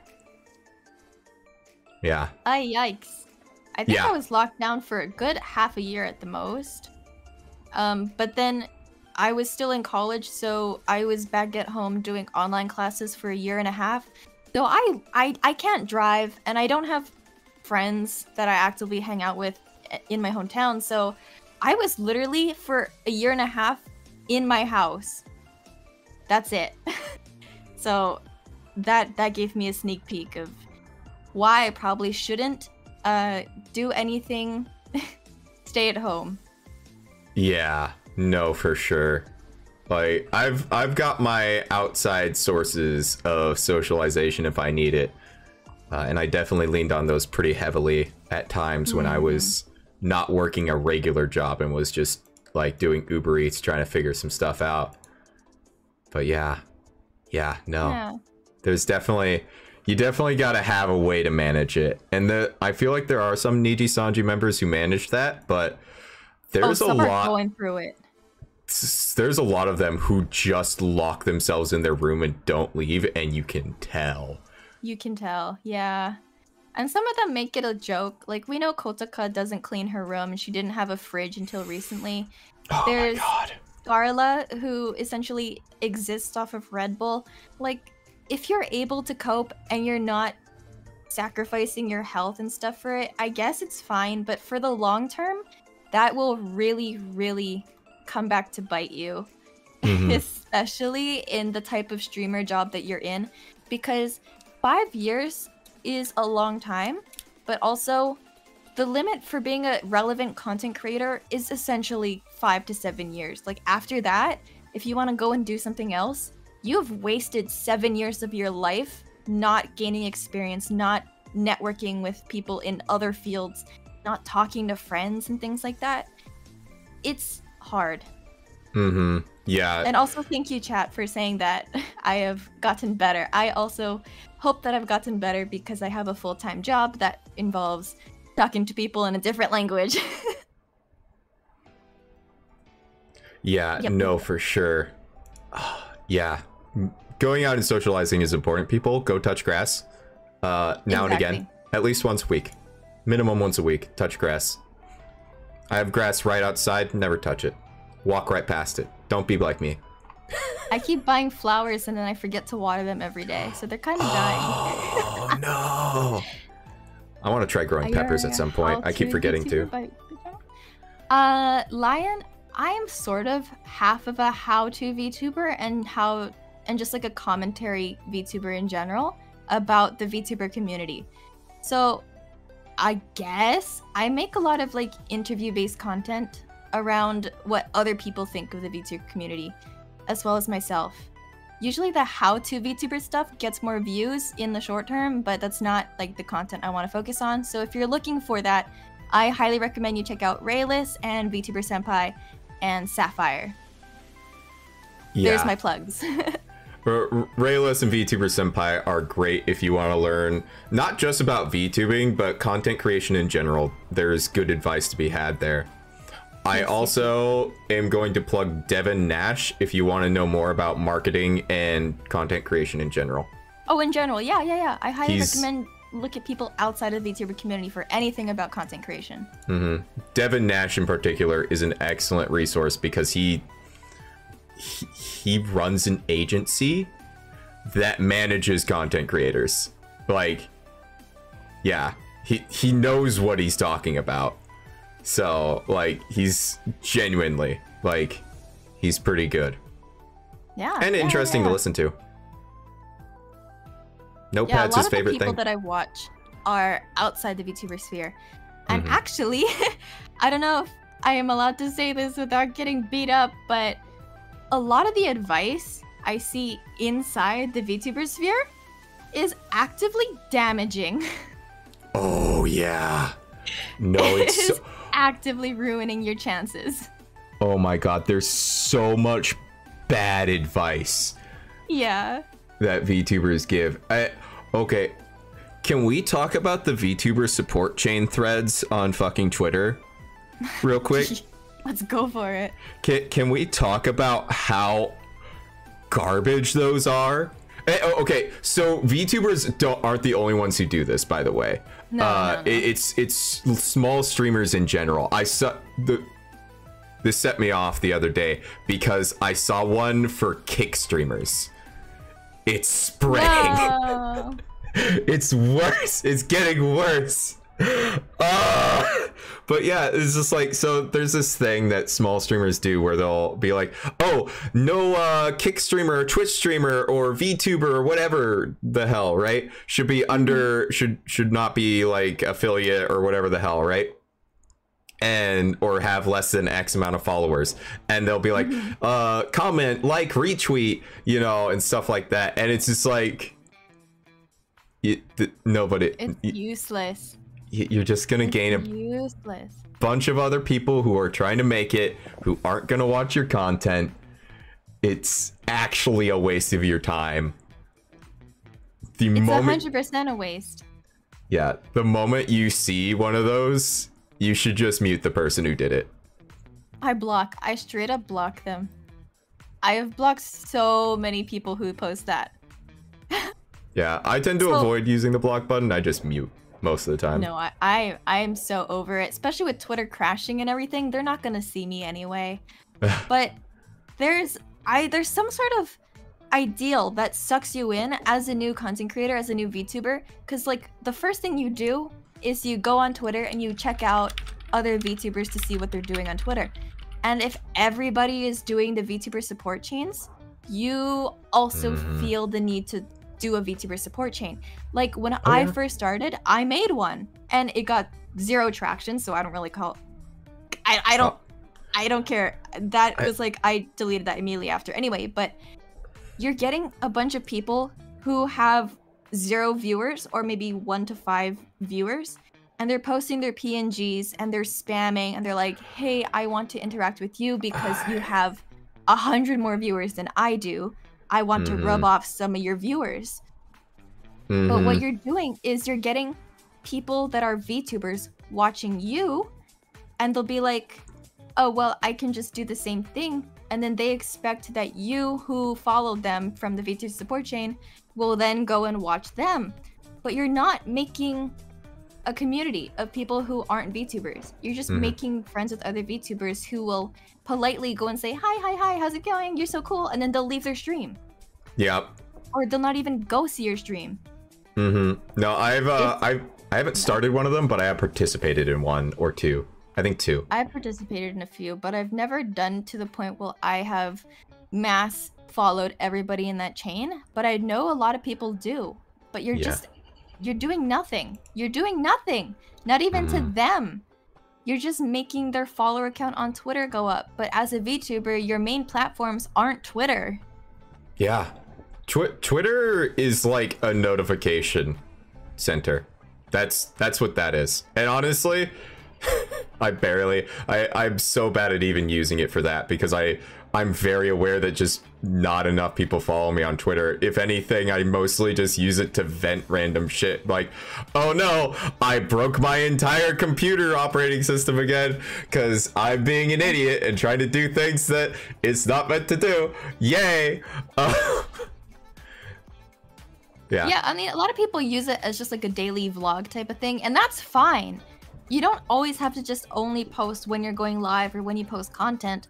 But a lot of people also make it like a whole grind set thing where you have to reply to 30 people every single day to get your name out there, or you have to post memes every single day to get people to like and follow you in the algorithm. Like, you don't need to do that on Twitter. Yeah. And also, I agree with Pudis, the only reason that your computer's fucking up because you use Linux. Not necessarily, but for some of the things I'm trying to do, yes. But I refuse to go back. I can't go back. I can't be saved. I'm beyond redemption. Nah, it's all good. I'm used to it. I regularly get shit for being a Linux user, and it's like, well, yep. I'm aware. I'm aware that I am a lesser individual for this. I am beyond redemption. Yep. Yep. It's okay. Literally subhuman. Okay. Yeah. But just in general, don't bother with Twitter if you're going to start content creation, because the main focus should be your content and creating it. And Twitter, I never would consider as a tool for content creation. Like, you're not creating content on Twitter. Yeah. That's just how it is. At best, Twitter is a funnel to your other platforms. At best. At best. And honestly, it's not even that good. Down. Yeah, especially Twitter has just been getting worse and worse. I was like hoping that something might go to the Elon acquisition. Oh like, no, something good might happen. The start. Yeah, I mean, I had a feeling that it wasn't gonna go well, but I was also like, maybe. You know, we'll see how it pans out. I'm just not gonna like. I just didn't care either way because I don't know. I was just not that invested. So, yeah. Speaking of grind set, by the way, and I didn't know that people did that where they were like, you gotta reply to like 30 people or whatever until you've talked about it before. Yeah. What the hell? Like, what the hell exactly? Like, I know, like, I didn't do it this week, but I'm trying to post like a video or short, like some sort of video every single day, and then like stream a certain amount of times a week. But like, I'm not, if I can't manage it, I can't manage it, right? Like, so I don't try and like, I'm not trying to like grind it out. It's just like, this is what I can manage to do. So with the time I have. So like hearing that it's like, oh, you gotta post like 2 tech talks a day, you gotta like reply to 30 people, this and that, and it's like, what? Are you all okay? First of all, posting 2 TikToks a day is suboptimal. Honestly, posting 1 a day is suboptimal. You should be posting 1 at most every other day. Well, don't use most. TikTok. Yeah, or don't use TikTok. But well, if you're making short form vertical videos, you should be posting them on Instagram, TikTok, Facebook, and YouTube. But I only post them on TikTok and YouTube because Instagram doesn't let you schedule posts. I didn't know that. Yeah, it doesn't.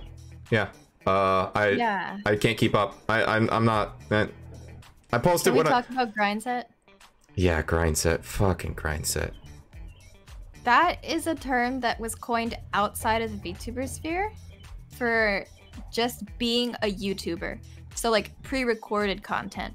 And you'll see a lot of people who did the grind set every day, which would be people like Logan Paul doing his daily vlog for over a year. It would be like CoffeeZilla had a period of time where he would make videos every single day. And they're just lower quality. And while it gets you a lot of views and a lot of people following you because they like having new videos from this person every single day, like that's why I'm really drawn to people like Moist Critical, Charlie. He posts 2 videos every single day. And there's also people who are terminally live streaming, terminally online, like Hassan. Like he's always reachable. And that's what people like. So when it hits the VTuber sphere, where you are expected to not only be a live streamer, but also a pre-recorded and edited content creator, there's so many different people who have told new creators to do this, do this, do this, spend literally 100 hours a week making your content for YouTube, for streaming, for TikTok. And it's like, if you're a new content creator, what are you doing? Why would you do that? One, you probably don't have that time because you have a full-time job or a part-time job or school. So you don't even have like more than 15 hours a week to do any sort of live streaming or content creation. But also it will deter you from ever starting if that's the expectation going into it. So actually what I've kind of done, that's why people do VTweeters are so prevalent. VTweeters, because they don't have time to make content, but they can open a stupid app on their phone and type whatever shit they want. That's easy. So that's why people do it.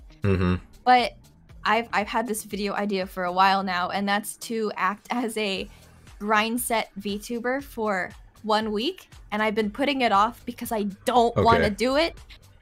But I wanted to do that. I want to do it for the experience and the commentary because I don't think it will do much for my channel at all. Yeah. Because I'm gonna post stupid fucking minimal editing shorts, no thoughts, YouTube videos. I'll stream for maybe 1 hour and I'll have 0 people join in because I'll be playing like a game that everybody plays and like time zones and everything. So it's just, it's not gonna pay off, and then I'm gonna be fucking tired. I'm gonna be exhausted from that experience, and it'll make me want to take a break. And that's like for sure what I want to show the new people coming in, to just like not focus on the grind set. And also thank you for coming out, Lion. Have a great sleep, and everybody else in chat, I hope it's not too late or early in the morning for you guys. I know the time zones is super fucky. But thank you all for coming out and listening to us ramble. Yeah, thank you all. And Lion, I know it's very late for you being in Great Britain. You have a good night. I refuse to talk about pasta. My favorite pasta is angel hair, but I don't like meat sauce. I only like tomato sauce. There's my hot take. And also lasagna sucks. The worst Italian food. Lasagna is very heavy. If you don't like heavy foods, lasagna is not going to be for you. I'm a spaghetti and meat sauce kind of guy with heaps of Parmesan. Parmesan's good. I like what's the cheese that's super creamy? Like, is it ricotta or mozzarella? Mozzarella. Slaps. Fucking mozzarella good. Is really good. Ricotta is also really good. Honestly, ricotta, mozzarella, and like a sharp cheddar blend is very good. And if you're feeling spicy, a little bit of blue cheese on top afterwards. Oh, the blue cheese is going too far. I mean, I like a little bit of blue cheese as an accent to like mac and cheese. Okay, maybe. It just like, I'm talking like a little sprinkle on top. Little bit. Yeah. I eat mac and cheese with ketchup. I'm sorry, what did you just say to me? I eat mac and cheese with ketchup, and what's even worse is I eat steak with ketchup too. Oh. I haven't touched ketchup in literally years. I love ketchup. I put ketchup on everything. I put ketchup on rice. Oh my god. Okay, that's not true. I have touched ketchup one time, and the only reason I did is because I was making barbecue sauce. So I didn't actually, like, eat the ketchup. I, like, put ketchup and molasses and some other stuff into a pot and made barbecue sauce.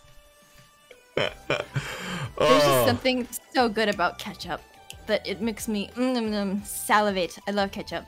Anytime I would use ketchup, I just use sriracha instead.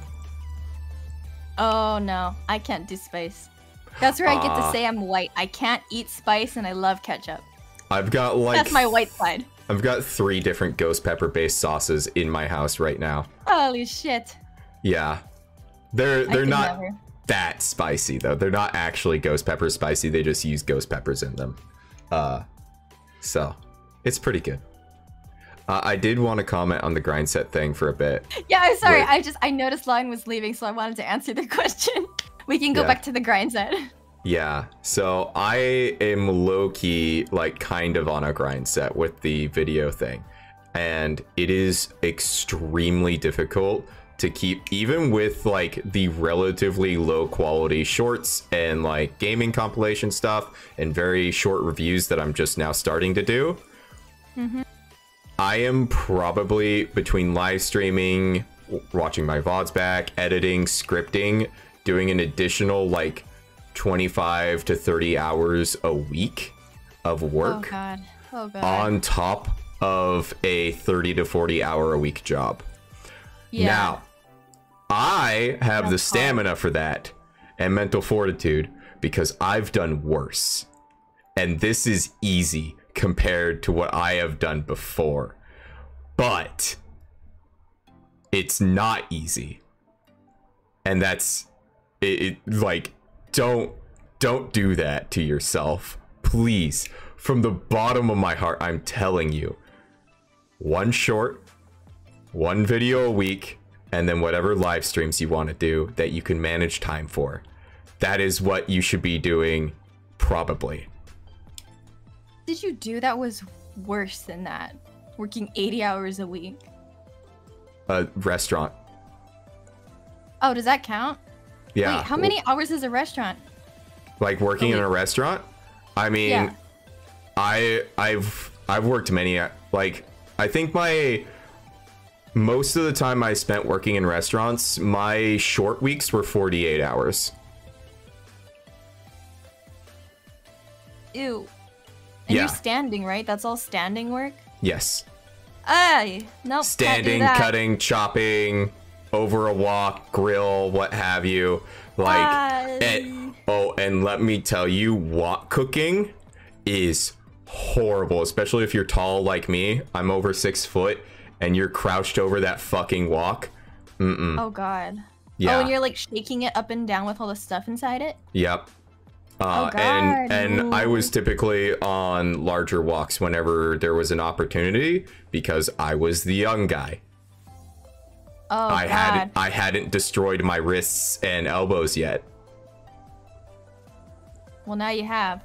No, okay, so now I want to ask you. I want to ask you about how are you feeling like every single day after you come back from work, and I assume you start working on VTubing stuff. Are you motivated, or are you doing this because you expect a certain outcome? Both.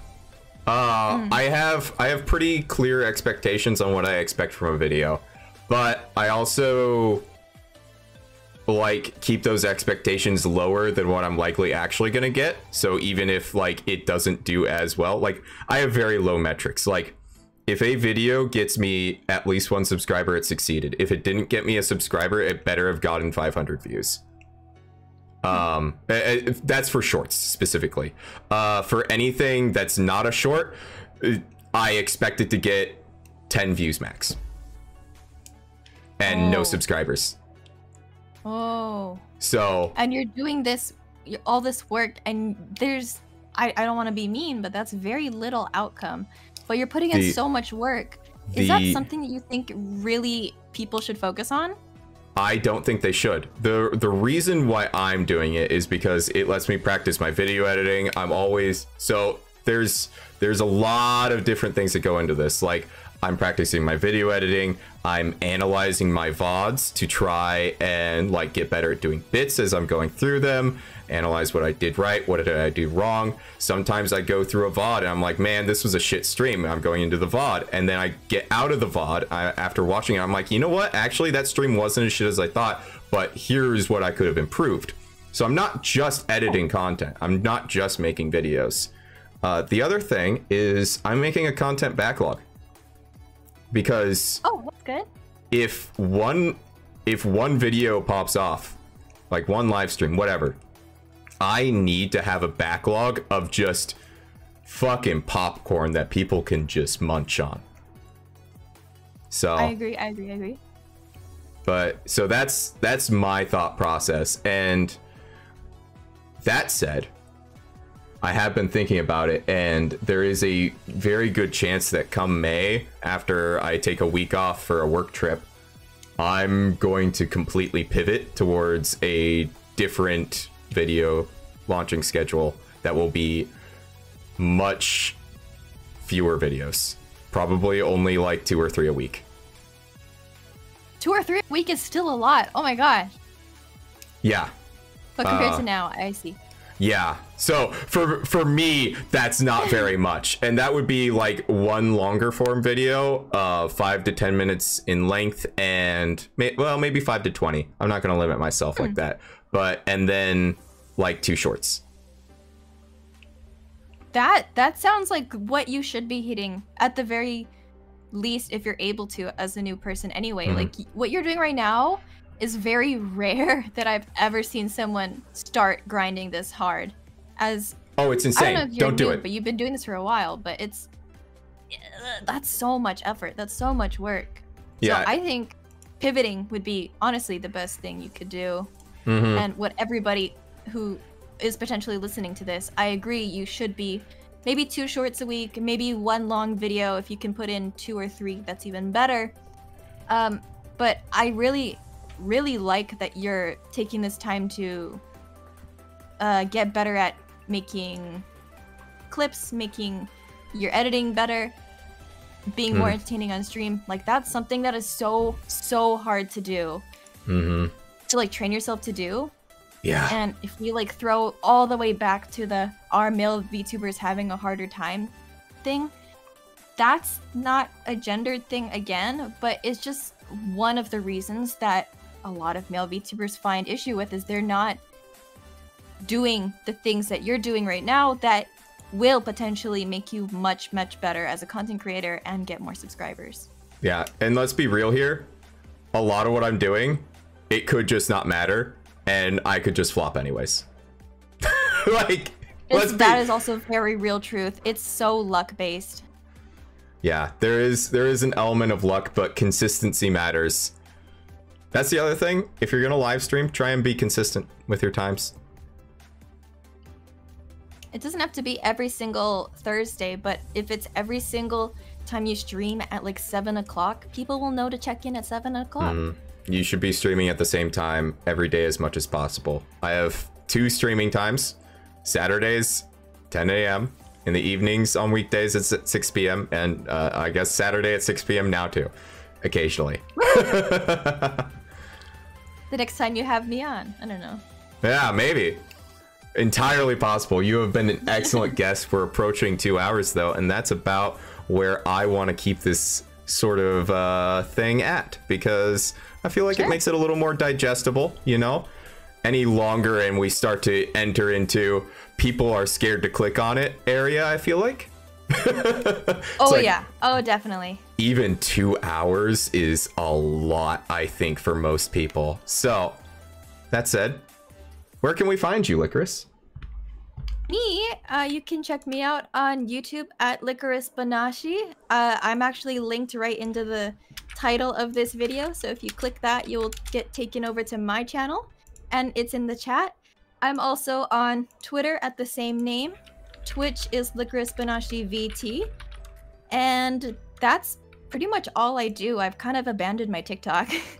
Reasonable. But I'm mainly a YouTuber, so you are more than welcome to just check me out on YouTube. And it would mean the world if you liked, subscribe, and also like this live stream and subscribe to Mav. He has been a wonderful host.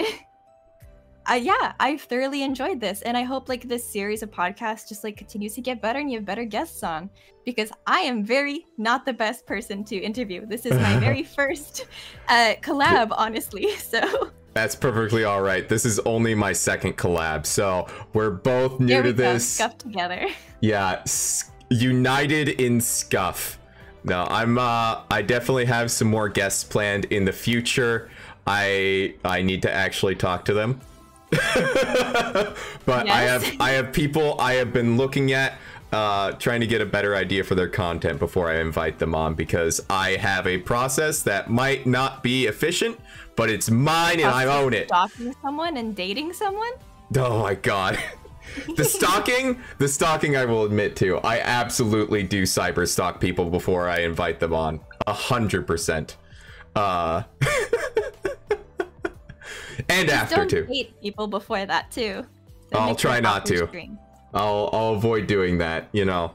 Don't need to have the go full parasocial. But with that said, the next guest is Nor Vesper. Give it up for Mav and his ex-boyfriend. Could you imagine if... Oh my god. I would just be the guy who interviewed Vesper once. Or he interviews you. Because doesn't he have an interview thing too? Yeah, he's been doing one with the Tempest Boys, indeed. Let's go. All right. Okay, we'll keep talking forever if we keep going. I am going to cut us off here. Alrighty. It has been wonderful, everyone. Thanks for stopping by. Also, Legendary Husquin, I saw that you subscribed earlier and I didn't say a thing.